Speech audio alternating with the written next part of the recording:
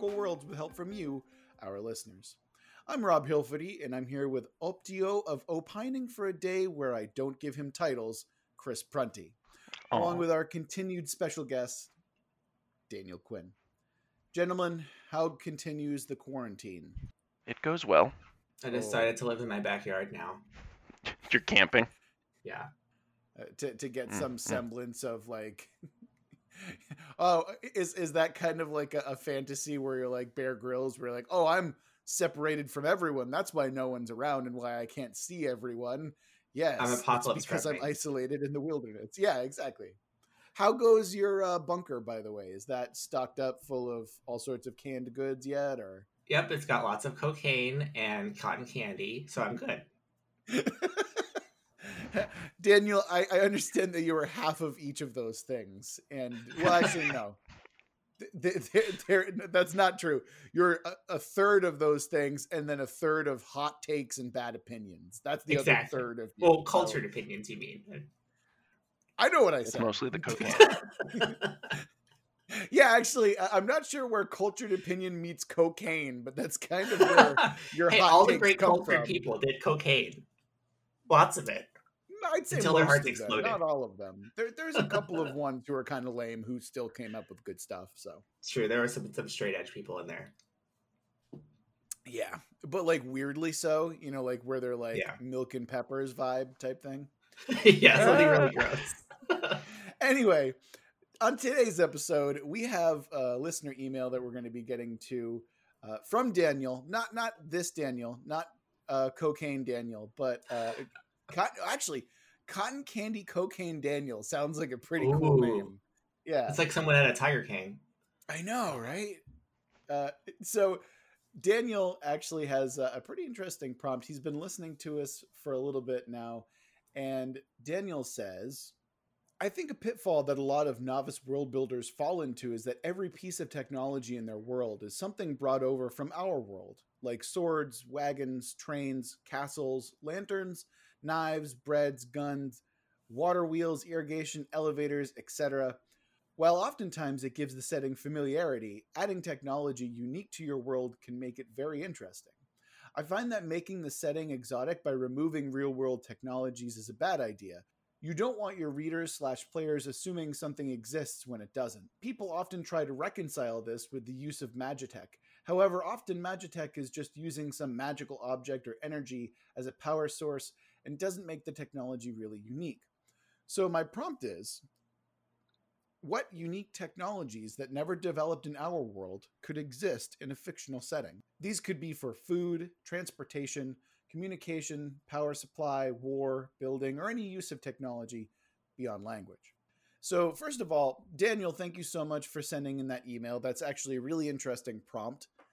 It was something that we have kind of touched upon here and there throughout our various series and whatnot, but I think we want to take this episode and talk about technology and how it relates to world building. And also, I think what might be fun is to try and apply it to some kind of a world that we've worked on previously. I mean, that is a very interesting question and also very difficult to answer. Yeah, this is why we're probably just going to have this one episode where we're kind of fumbling around trying to figure out how it relates. But I think that the reason we like this particular prompt so much is because of how open-ended it is and how not vague, but it's broad, I think is what Chris said. And I think I like that a little bit more.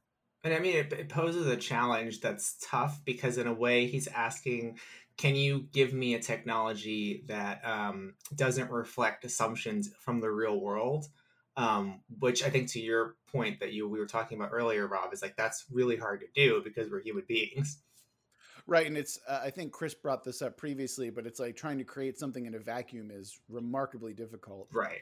That's why I wanted to talk about technology in the sense of how and why we use it and like how does technology arise, right? I find it from studying and also just in general that technology, it basically boils down to necessity and resources, right? So what is a need of the people who are using the technology, and what is the resource in which they can manipulate said technology? I think a great example of this would, well, there's a number of great examples. There's a few that I want to talk about. One comes from one of Daniel's favorite movies of all time. And that movie is Mad Max Fury Road. Oh, yeah, And there you go. Oh. And one of the fascinating things about the technology in that movie is that it says a lot about the world building and vice versa, right? Like when you take a look at that movie, everything that is in that film is created from other parts. So it tells you the resources that they have are scarce, and thus they are forced to repurpose things continuously or from, previously used pieces of technology. But they still have a lot of the contemporary needs that they would have. Another example comes from another of Daniel's favorite movies of all time, which is Pacific Rim. God damn it. Where you can see, like, it's a little bit, okay, nothing about Pacific Rim is subtle, but the one tiny bit that I love about Pacific Rim is that you can see how these kaiju attacks have shaped the world. You're seeing that, they're building massive walls in the bigger and bigger cities, and they're becoming more and more cramped. And the necessity is, hey, we want to stay safe. And how do you stay safe? You get into smaller areas that are better protected. I think Attack on Titan does this as well in a very similar way, where you see how need kind of trumps everything else, and then you go from there. But that's the main thing that I want to talk about, is those two driving forces are really what push technology in unique settings.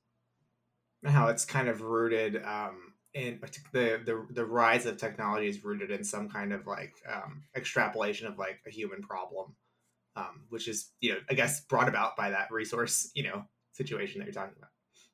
Absolutely. I mean, I want to say his name is Jared Diamond. He's the guy who wrote Guns, Germs, and Steel. He wrote an article a while back that was basically an argument for why we should have never gone past hunter-gatherers, and how agriculture is one of the most devastating things to ever happen to humans in terms of, happiness. Because once we developed agriculture, it was essentially, okay, we can now create this kind of lifestyle where it's not about need anymore. And so our lifestyle becomes more about, well, what do we want? And that's where the existential dread comes in.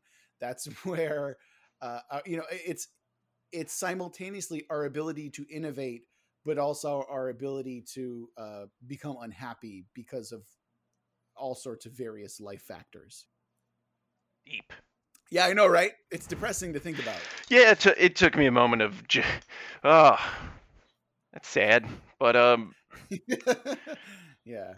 But one of the other things that I wanted to think about as far as technology, and not going into the realm of Magitech or anything, is how much of it has to be based in, because magic doesn't exist, but it is a force of nature or something in this world. So can it be manipulated by technology is a question. Like, can you contain it? Can you make a box that it can go into and nullify, kind of thing?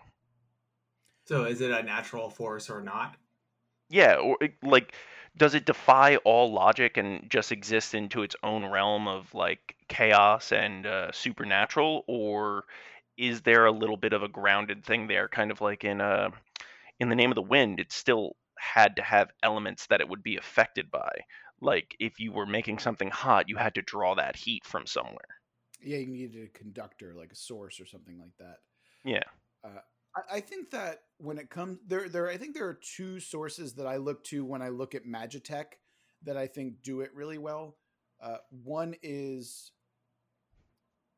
Avatar: The Last Airbender, because again, it kind of breaks down what, there's the necessity in the resources thing, and then you look at how resources affect technology, which is why, you see something like technology advancing so fast is because you don't need you don't need to develop a butane torch when you have people who can literally light fires with their fingertips and stuff like that. So it's this dramatic speed up of what you would otherwise need.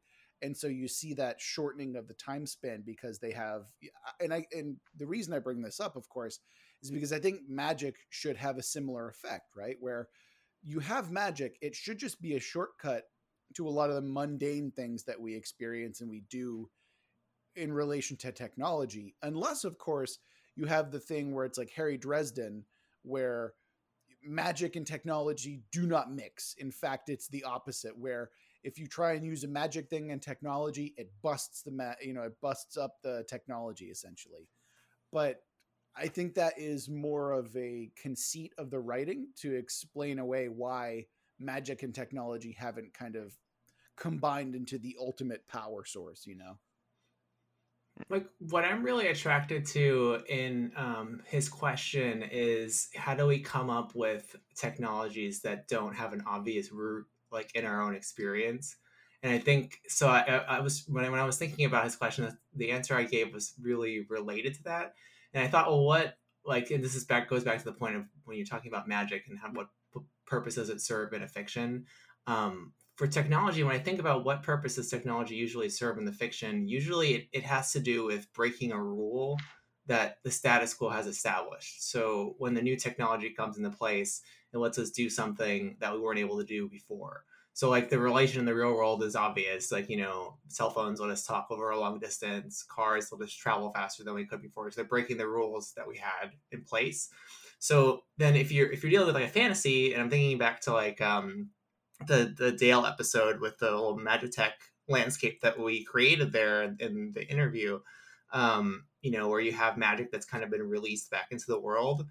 I was thinking, well, what's if I was going to design a technology for that setting where magic now, has become a principal part of their reality. How could I design it in a way that he's describing? So it's not just an evolution of, like a lightsaber, right? It's just an evolution of a sword. Or, we don't want some kind of like two-way radio that's just like a magical version of that, like in a crystal. That's kind of what he's pointing at. So I had to think back to like, well, what's the really weird stuff that I can remember? And I remember I used to like read a lot of like layman physics stuff. So like one of my favorite writers is Michio Kaku, who wrote Hyperspace. And there's a lot of crazy concepts in there about the real world that I had no idea were possible. So like one example of a technology I could think of if I was trying to imagine one that defies like the current rules, like one doesn't solve the problem we have, is suppose you had something like taking the two-way radio example, like an inverse Ansible. So like an Ansible is something that lets you communicate from long distance from like Ursula Le Guin stories. Well, suppose this Ansible lets you swap like sensory input.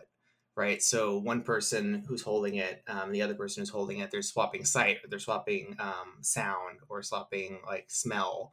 And then, so that's something alien to our experience. We don't have a technology that necessarily does that. So then I thought, well, how do you tie that into the setting? So then the question would be like, well, maybe in the Dale Kingsmill setting that we made up, those mage knights that have those swords have to be bonded together in some way. So maybe they're forced to swap senses. So now you have a purpose for a technology that's not really one that relates to the real world in a way that we're used to, even though it's possible to, through like virtual reality kind of swap senses even now. So I think that's the direction you have to go. You have to go with something really odd, but it's still at the end of the day rooted in the setting that it came from. Yeah, and one thing that I did want to talk about as well is this goes back to my main thesis of necessity, right? Where you think about what makes your setting unique. And let's say, for example, you have a setting wherein you have cities that are on the backs of giant beasts, right? Mm-hmm. You have to think about what technology those types of people would need. When you think about that type of technology, okay, they're going to need harnesses and straps, and their engineering and their architecture is going to be so much different because there needs to be some wiggle room, right? You have to add flexibility for movement. Exactly. And that's not something that we necessarily have to think about, outside of like, earthquake ridden areas and whatnot. But I think that's the type of line of questioning that you have to have is what is unique about the setting?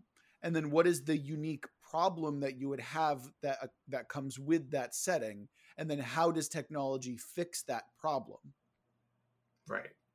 How does it break the rule? Or to go back to like Chris's point about precursors, like what starts it in the first place. Yeah.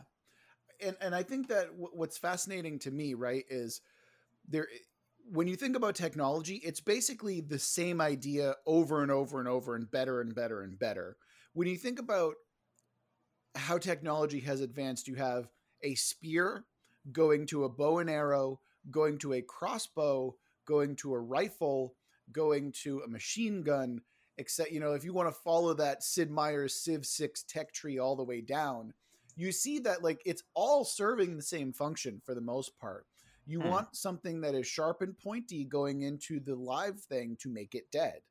And then I feel like you can do that with technology forward and back, right? It's the same problem anyway.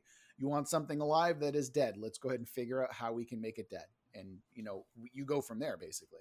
That is actually a very unique point that makes me think of what they usually call things like weapons and everything is just force multipliers. So what Yeah. if there was a being of technology that kind of worked in place of like a force multiplier, something that refines the magic as you're sending it out so you don't have to be as skilled in it? Oh, so we're going back to the Magitech thing where you want to talk about how technology and magic can blend together. But it's not necessarily Magitech because it's not something that's using magic. It's brute forcing it. Like it's an alloy that's strong enough to withstand a fireball, so you're shooting it through there to kind of make your hand into a blunderbuss kind of thing. Or even, you're essentially, or okay, this is going to be a weird pull, but it's kind of how like in My Hero Academia, they have the people who have magic powers for all intents and purposes, right? Where they're mutants for all intents and purposes. And then you have the people who are like, oh, you have this weird mutant power. Cool. I'm going to create a harness that allows you to focus that in a better way. Like, again, it comes down to need, resources, and then like application. So it sounds like we've found some principles here. Like it seems clear that whatever technology you invent for a fiction, it has to be rooted in some cultural need, right? For the society that uses it. Because at the end of the day, the technology is a tool. Yes. The principle I would add is it should, for the sake of the fiction, break the status quo in some way. And so, like, what other rules could we have? Daniel? Yeah, I know, it's got to break the rules in some way. So then, what other rules could we add? Well, I mean, does it have to break the rule, or does it have to just make it? It has to break the status quo, I'd say. How do you mean? Explain that. Yeah, so like the invention of the car broke the status quo of horses. Well, no, it broke the status quo of communication in a way, like and society in a whole bunch of ways, right? Like now you can traverse massive distances, which opens up, trade and the exchange of ideas in ways that weren't possible before. So it didn't break the rules. It's not like suddenly, we could teleport. Oh, I guess that wouldn't be the same, but it's not like the way that we move is different. That's probably the wrong way to say it too.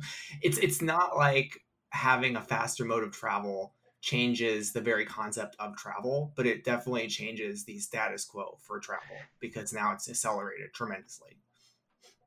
It disrupts conventions. Like think of smart devices. 10 years ago, people weren't using their phones for as much as they are now, and now it's kind of like seen if you don't have a phone, it's just like, what? I don't have a phone. I can't do all of these things that are so impactful in my life. Exactly. So maybe another way of phrasing it is that it should, if in order for the technology for the sake of the fiction to be interesting, as part of the fiction, it has to introduce some kind of radical change.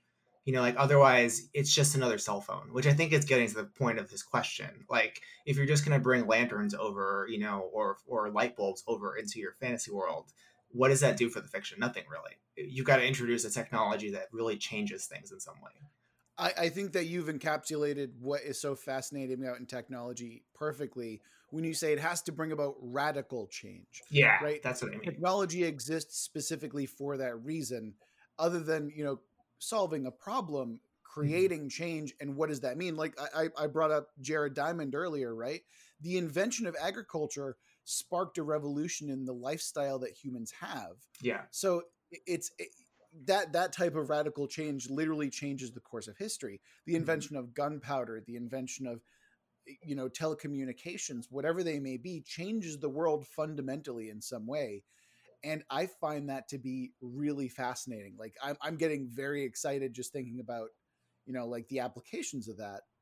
And to go back to my previous point, like I think that when you take a look at your setting and you take a look at what's unique, I think that when you add technology to the mix, figuring out that radical change that you're talking about is like the key to making that world even more livable, even more real, is figuring out the technology that changed the world. And the reason why, like, I think we're drawn always, I'm gravitate towards the Kingsmill setting we made up is because the whole thing is based on this magic kind of getting spilled back into the world. And so if that magic functions in a kind of way of introducing radical change in that setting, it has a kind of technological effect, even though it's magic, right? So it's like what effects would it have is what would make the story interesting if you're going to explore that setting. Yeah, actually going back to that setting, I'm thinking about a little bit more now, right? Because the event was the magic gets released back into the world, but let's think about the other event that allowed that to happen in the first place, which is the world changing event that is collecting the magic and focusing it into the crystals to begin with. Yeah. Right? Right. That's the other, because that's the yin to the yang in that sense, where it's a matter of they made a scarcity basically. Exactly. Yeah, that's awesome. Now, to kind of get away from that for a little bit, there is one other thing that I wanted to talk about briefly, which is we've talked about technology and we've talked about like the purpose of it and how to integrate it and everything like that. One other thing that I really wanted to talk about was lost technology, or the technology that could have been, right? When you look in a steampunk world, what's one of the dead giveaways besides all the gears? It's the use of dirigibles, right? It's the use of certain technologies that are, for whatever reason in our world, they did not turn out okay. They got shunned by the public, even though, there's the whole thing where Betamax is very clearly a better product than VHS, but for various sultry reasons, people went with VHS as the primary platform, that type of thing. And I'm sure that the various sultry reasoning being pornography, I think, is what you're hinting at there. Yeah. Exactly. Yes, it's the pornography industry decided to go VHS over Betamax. But my point being, of course, is that we can talk about different types of technology that, like there are fracture points, there are splinter points where, okay, technology died off here, but it could have gone if it had the right support, that type of thing. And what are the motives and the reasonings behind those splinter points, I think is another important aspect to think about, because you want to talk about the cultural and in some cases religious aspects that affect technology, and not just necessarily cultural or religious, but what are the overall aspects that affect technology? I mean, that raises a question, because the dirigibles, as an example, like they don't serve any actual utility purpose in those steampunk stories. I mean, yeah, there are methods of traveling through the air, but with the technology they have at that kind of level, they wouldn't need dirigibles. They're like not very efficient, right? So then there must be something else going on in that fiction, in the sense that like they chose dirigibles because they represent something culturally, or there's something retro about it that adds to the setting.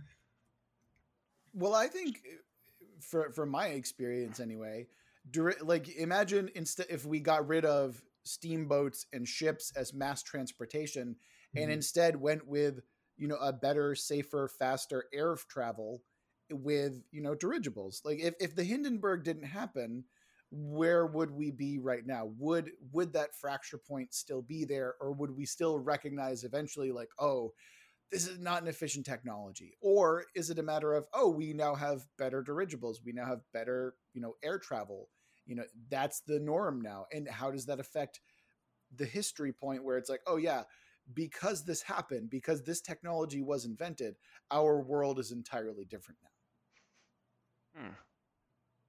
I'm picturing like air cruise ships right now. Yeah. Instead of exploring the Norwegian fjords from below looking up, imagine flying over them and seeing the majesty of it, right? Yeah. There was actually one book that I read that it gave a very good explanation of why people wanted to use airships. I think it was called The Long Earth, but in theirs it was a lot of dimensional hopping, and you just didn't know what kind of terrain you would go into. But I realize in a lot of steampunk, they like to do it in like badlands and mountainous areas and areas where like even a car, or at least the steam-powered version of a car, would not fare too well because of the rough terrain. Yeah, I mean, I think that's really interesting. The other thing, of course, is you look at the tank, right? Where the tank, the necessity was we got to get through that battlefield that is scoured with barbed wire. How are we going to get through the barbed wire without shredding ourselves? Oh, we're going to build this thing that can just plow right through it. And I think that's essentially what you're talking about here, right? Hmm. And I think that goes back to the first principle that the culture just needs to determine the nature of the technology. Right. How can we play with that though? That's kind of my idea, right? Like how can we take a technology and then add it to two different cultures and then watch it splinter in terms of use and in terms of But you could put it in two different settings. You could Well, take a technology, a fictional one. I was gonna say, is it lazy if you do like one that embraces technology, one that embraced more magic? Because that would be a clear split, but it seems, I don't know, a little bit lazy. I mean it might be. I don't necessarily think it's lazy. I think it's the because concepts are never lazy, right? It's the work that you do with them that's lazy after the fact. Because you Mm. can take a really lame concept and make it super cool because you put in the effort and the time. So Well, what's an example? Let's start with a fictional technology, like that we all understand, and try to drop it into multiple settings to see how the cultures might evolve or use it differently. now when we say technology, are we talking about like do we want to make it a unique technology like a teleporter or do we want to go with something simpler like a steam engine, for example? I'd say something that's weird, that starts as unique to one setting, but we're transplanting it. Like we're going to plant it in a different garden and see what happens to it. Okay. I've got it because Okay. it's one of my favorite subgenres, and that is the mecha, All which right, are cool. like Yeah, giant robot. You know I love giant robots. So yes, let's I do let's too. take it. Despite lies to the contrary. Oh, okay, okay. So let's take a mech and Yeah. add it to several different genres, right? I mean, the Okay. obvious one is sci-fi, or the obvious one is a not too distant future, right? Mhm. And Chris, why don't you come up with the genres that we're gonna have to mix these in with?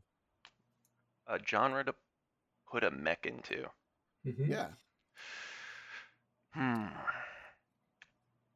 So, what if we put it into an established world that there was just like say the orcs and Saruman, since they were working with technology a little bit, what if they somehow got around to building mechs in some way or another? So one's a classic fantasy. Yeah. Okay. I mean, if we're doing classics, then we have Lord of the Rings. Why don't we just do it with Star Wars next? Mhm. Although, do they technically have mechs, and are AT-ATs mechs? Yeah, I think they do. Ooh. So we might want to pick a setting that's not sci-fi for that, because Yeah. it's the There's a. technology comes from sci-fi. Hmm. So we have like maybe something like a horror genre, could be one.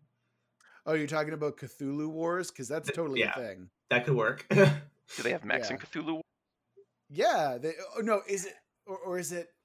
Hold on, is it Cthulhu Wars that I'm thinking of? Because there's definitely a setting where people fight the released Eldritch horrors with giant robots. That's a thing. That's an actual setting. It should be. So maybe we Yeah. start with two, like horror and fantasy, right? So like No, the why don't we start with Lord of the Rings? Because I feel like okay. Chris is excited Yeah, about that. that's Plus, what I I feel mean. like we can. I Yeah, am, but you did get me a little bit that I'm now picturing like iron-blooded orphans and Cthulhu in the same setting, and that yeah. that excites me. That it's very exciting. Yeah, of course, it's amazing. But let's talk about Lord of the Rings though. Like, I feel like when you let's make it a mech, right? Like functionally a singular mech Like, how does that change the world in Lord of the Rings? I mean, it would then give pretty much the ability of an orc or even like a human to have the strength and the ferocity of a troll. All right. So you're taking regular soldiers. You're essentially evening the playing field between the Ents and the orcs. Essentially, yeah. I'm because I'm thinking about specifically the Siege of Isengard, right? Well, yeah, Isengard would be the place that it would be made, in my opinion. Of course, yeah. And you see, all right, okay. My brain is going straight to the movies where you go and you have that cool camera shot where it goes underground, and next to the breeding pits is also like they're like welding together these giant mechs, and that is hmm simultaneously the dumbest and coolest thing that I've ever seen and heard and thinking about. I'm Is just it? picturing it as a retake on the movie Avatar of it just like the trees rise up. It just like it's cool. We got saw blades. Oh, Are actually, that they? works very well, doesn't it? Yeah. Are they literal mechs? So this the only problem I have with this is we're literally transplanting one giant robot into another setting. Like, what changes about the machine, like itself? Like, is it still a machine? Because we know that it needs to serve as a way of putting little men into to make them more powerful. But like, what can we transform about it since it's in a fantasy setting?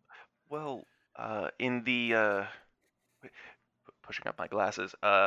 They word how the orcs were made in that some see them as corrupted elves, some of them see as corruption of the earth itself, and that's why Yeah, you see them like being grown in those pods. I could see it maybe. What if you made the pod itself in part of the mech, and you have this weird like orc yeah. embryo that is having its nervous system attached to this now stone and blood and iron, There we go. That's what I'm going for. and a little bit of body horror because I got to go for that. So it's kind of Well, like this reverse end, like an evil end. Oh, it's a corruption events. That plays to the Tolkien's love of yeah, corruption of things. yeah, it's a literal seed of evil. Hmm. Yeah, Yeah, I like that. yeah, Okay. yeah. So, I'd fuck with that. but is that but see, this is kind of my question now, right? Is that the same technology, or is it the same function as that technology but using a different aspect of the setting? Is it a matter of that's just magic now as opposed to technology? Well, technology though, like that. So how are we defining technology? Like we devise those three principles. It has a cultural resource need, right? It breaks a rule, and I assume it also has a utility. So like the oh, okay. So I would say like yeah, it's essentially the same thing. We're just making it out of different Legos, you know.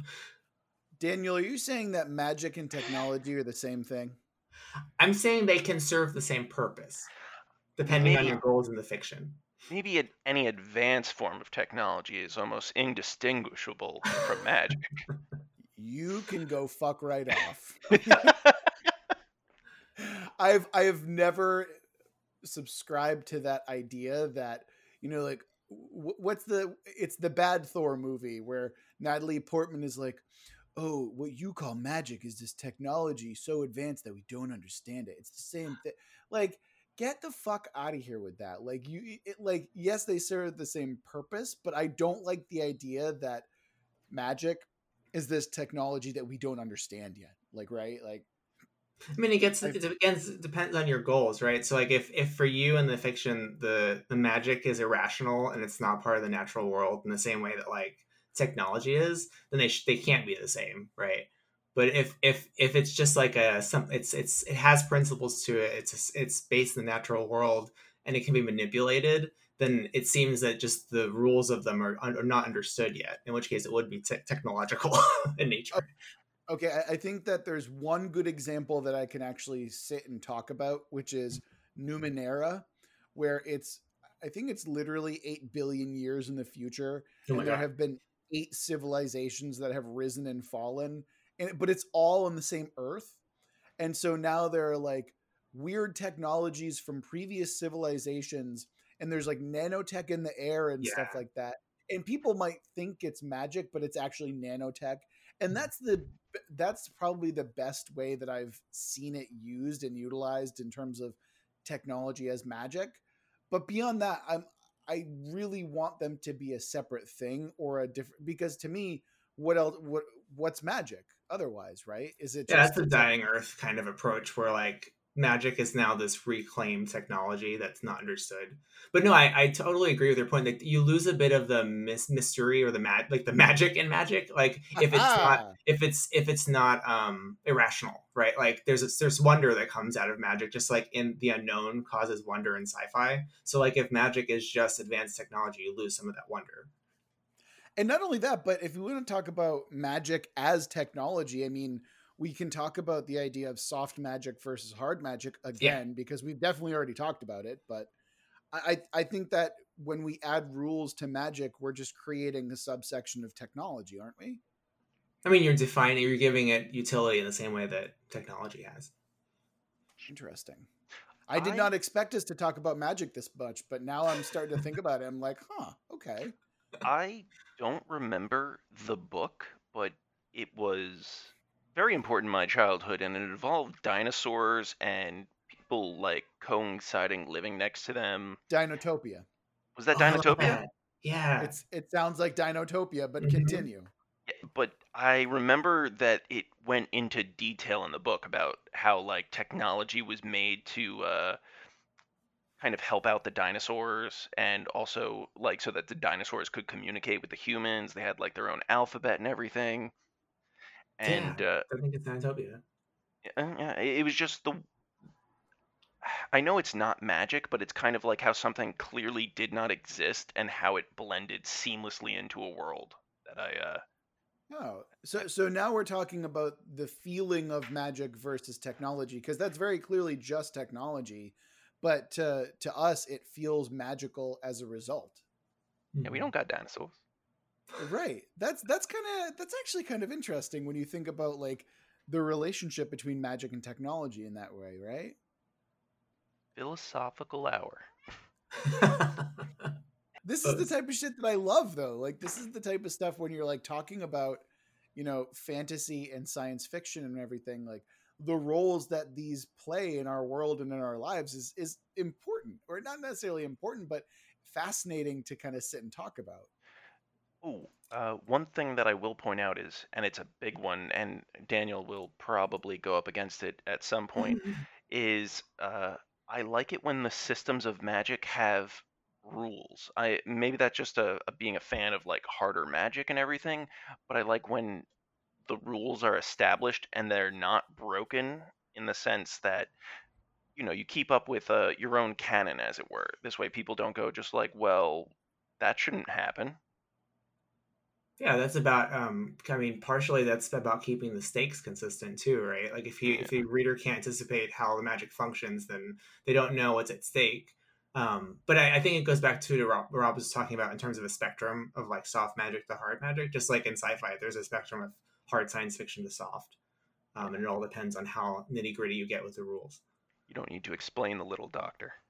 Yeah, Or you don't need to explain a medical droid in Star Wars, for example. Listen, she died because she had a broken heart. I feel like if we want to talk about technology, like like Dr. Ball robot is probably an example of, wow, this technology sucks. like they're rolling out like shit technology, and it's like, oh yeah, we lost her because the early droids weren't that good. Like that's where I'm thinking of. Why couldn't you She get a lost. human doctor? I mean, there's something implied by that setting. Like in general, you have like the original three movies, and there's kind of a used feeling to the technology. You go back to the prequels, and they're all kind of shiny and new. And then I'm not even going to discuss the new movies because they're not real. But the you have a clear distinction between those two like modes of technology that reflect the progression of the story too. Like in the prequels, things were shiny and new, and now they've fallen into disrepair. I think that's a really important point to bring up, as well as the idea of technology and how it kind of ebbs and flows. And what is weird though is that, yeah, in the prequel trilogy, it does feel like the technology there is shinier and newer. And I think that's a result of our own real world technology being able to do it better. Right, but at the same time, I much prefer the original trilogies lived in feel, because there is a certain level of reality to it where like speeder bikes are going to be dusty and grimy as fuck, right? Because they're going to be used all the time. And I think what does a great job of kind of exploring that, or at least showing that very, very well, is something like The Mandalorian, which conveys that, one of my favorite things about that series, first of all, if you haven't seen it, it's one of the best world building experiences you can ever go through, especially if you're a Star Wars fan. But you don't have to be, and that's one of the fabulous things about it. But one of my favorite things is dusty stormtroopers and what it says about the setting and what it says about so many things about that world. And I don't want to get into it any further beyond that, but like I think I prefer the lived in reality of technology as opposed to the shiny prequel trilogy, It might have something to do with the effectiveness of the storytelling, because I think that's what you're pointing to in The Mandalorian. So like one setting that does something similar to The Mandalorian is the Book of the Long Sun, which is in the kind of Dying Earth genre, where it's set far in the future. You got a bloated sun, billions of years in the future. And the technology is all indistinguishable from magic, only because the writer describes it in such a way that he makes it alien. So instead of describing like a laser gun, he gives it antiquated language, so that when we engage with it, we're like, oh, I don't really understand this either. So you have the same experience that characters in the story feel, and that's the magic of like the work, which is I think kind of what The Mandalorian's doing when it shows you a setting that's been used up, and it rekindles the feelings you had when you first saw like the original movies. Yeah. Oh man, we really went all over the place in this episode, and is this where what else can we kind of discuss? Right? Have we tapped the well in terms of technology, or? So we actually didn't come up with any examples of technology. What do you mean? I can give you another one. We've brought up multiple examples of technology. Well, I think he means a technology that that's not ported over from our world in a way we can recognize. But I guess everything would be. I know. Yeah, that's the problem. Yeah. Well, because even when I'm. What? Go ahead. Because even when I'm talking about like our the totally legally distinct Star Wars setting that we had, my technology was mainly like shields that could block that magical blade. Mm-hmm. Well, there's ways we can talk about that make it super alien, though. Like I had another one in my pocket that I can talk about that I think like takes that sword and makes it alien in a way that's not understood in our physical world. So it's not portable. Like I was thinking, and this goes back to the reading I was doing, like in layman quantum physics world stuff.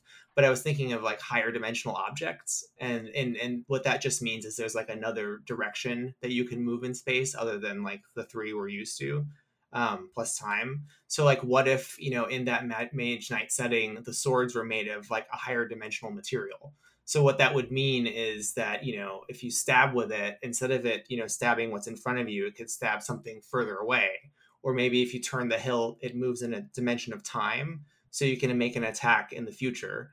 That would be kind of rules breaking in a way that we're just not familiar with. So we have to reach to like the edges of even science to come up with stuff like that. But even so, why would they have weapons like that? We have to describe why it makes sense for their culture in order for it to make sense in the story. And I think, okay, first of all, Daniel, that's really brilliant, and that's like I'm chomping at the bit to get into this now because it's so fucking cool. It just hurt my head. Well, no, because now you're talking about like using time and reality and space as something that we can now like mold and wield essentially, mm-hmm. right? And that's a weird technology, yeah. Right, and that's a technology that we currently don't have the ability to fuck with right now. And thus, what did I talk about? What are the two principles? It comes to necessity and it comes to resources. So the resource is where we're going to come into it, and we're going to have this, in this case, in our legally distinct Star Wars setting, we talk about the resource that is the crystal that allows us to manipulate the other, kind of physical realities of our world. Mm-hmm. So when you talk about something that, hey, I'm going to stab you in the future, That's or pretty weird. I called it the subtle stone. Yeah. Or actually, what you could even do something along the lines of, look at Doctor Who. When you look at the Weeping Angels, they steal your potential, they steal your future life, essentially, and you can do something similar to that, or even like in the Scar, they have the guy who wields the impossible blade, where whenever he strikes at you, he literally strikes at every conceivable angle all at the same time. Yeah, see, that's really cool. That's what I mean. Yeah. Like, that's breaking a rule that we don't conceive of being possible with technology right now. I'm actually just picturing now a knife that steals days of your life, like every time that you swing it. Like, to be fair, every knife is a knife that steals days of your life if you stab in the right place. I like that. That's quite metaphorical. Yeah. Damn. Quite poetic. a time knife. Yeah. Well, yeah. But I think that's actually one interesting place that we can really go, because I'm not a science person necessarily. I'm the history guy. Like, I'm all about the historical aspect of it. I'm the armchair quantum physicist. Yeah, exactly. You got your tweed jacket on and everything. Exactly. I'm Joe Everyman. There we go. I'm glad that we've really found concrete roles in our podcast finally. No, but I do kind of want to think about that. Like, I think that's the way to do it. I think that's the way that we can finish Daniel's prompt that he gave us, where you want to talk about, technologies that don't exist in our world. Well, why don't they exist? Because we don't have the material to manipulate them. And I think that by doing that, by focusing on, okay, well, we can manipulate time, we can manipulate space, we can manipulate all that stuff because we have this material that can do that. Imagine something that can literally warp time just by it being around us. Like, you don't need a time stop device. You need like a piece of material that stops time, that type of thing. Yeah, or a material made in that consists of an extra dimension of time. That would do it. Yes, exactly. It's a work knife that slowly works itself back into a bar of iron. Oh, actually, that's not too bad. Imagine something that reverts, like you like reverse the timeline on something as you cut it, right? Like you're cutting into a tree, and rather than getting cut, it's like reverting to a seed or reverting to a sapling or something like that. And then it just snaps in that area since it's younger and can't hold up its weight.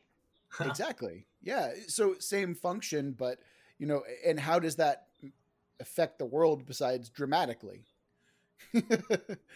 Again, it goes back to the point that Daniel made earlier, where the function of technology is to change the world in some drastic way. Oh, because it just made me think of like because this is how it doesn't. It's like almost like evolving backwards. That makes me think of like certain particles that they travel so fast that they, from our perspective, like they shouldn't exist as long as they do, but they do because they're dilating time, which is pretty cool. Yes. Or it's we're drawing on I'm drawing on so many different resources today, but it's like Futurama, where the ship moves as fast as it does because it doesn't move. It literally moves the universe around. Yeah, it. there you go. Yeah. Faster than light travel's not possible, so it moves the universe around it. Exactly. What is that called? I don't know how to pronounce it. Albousier drive or I don't know how to pronounce his name. I don't have it in front of me, so I can't pronounce it. So quickly to Wikipedia. Yeah, I know. We got to type real quick. All right. Well, you guys type it out. I'm gonna close the show because I feel like we've done a really great, consistent. There's a meaty episode. Like, I feel like there's a lot of stuff in there that I'm really a big fan of. Like, goddamn, that's really fun. Yeah. So, okay, no one's typing. I thought we were gonna interrupt me, but that's fine. No. Wait, we can use our phones. You can't see that. Just in the middle of him saying goodbye, shout the answer. I figured it out. That's how to pronounce it. All right. So yeah, as you guys Google that, I'm going to close out the show. This episode has been brought to you by loyal listener Daniel. If you want to suggest a topic for the show that you want to hear us ramble on about, you can go ahead and email us at worldbuildwithus@gmail.com, or you can send a tweet or a DM to Let's World Build, and we'll give you full credit. We talk about cool stuff, stuff like that. And until next time, be safe, have a great week, and remember that we love you very much.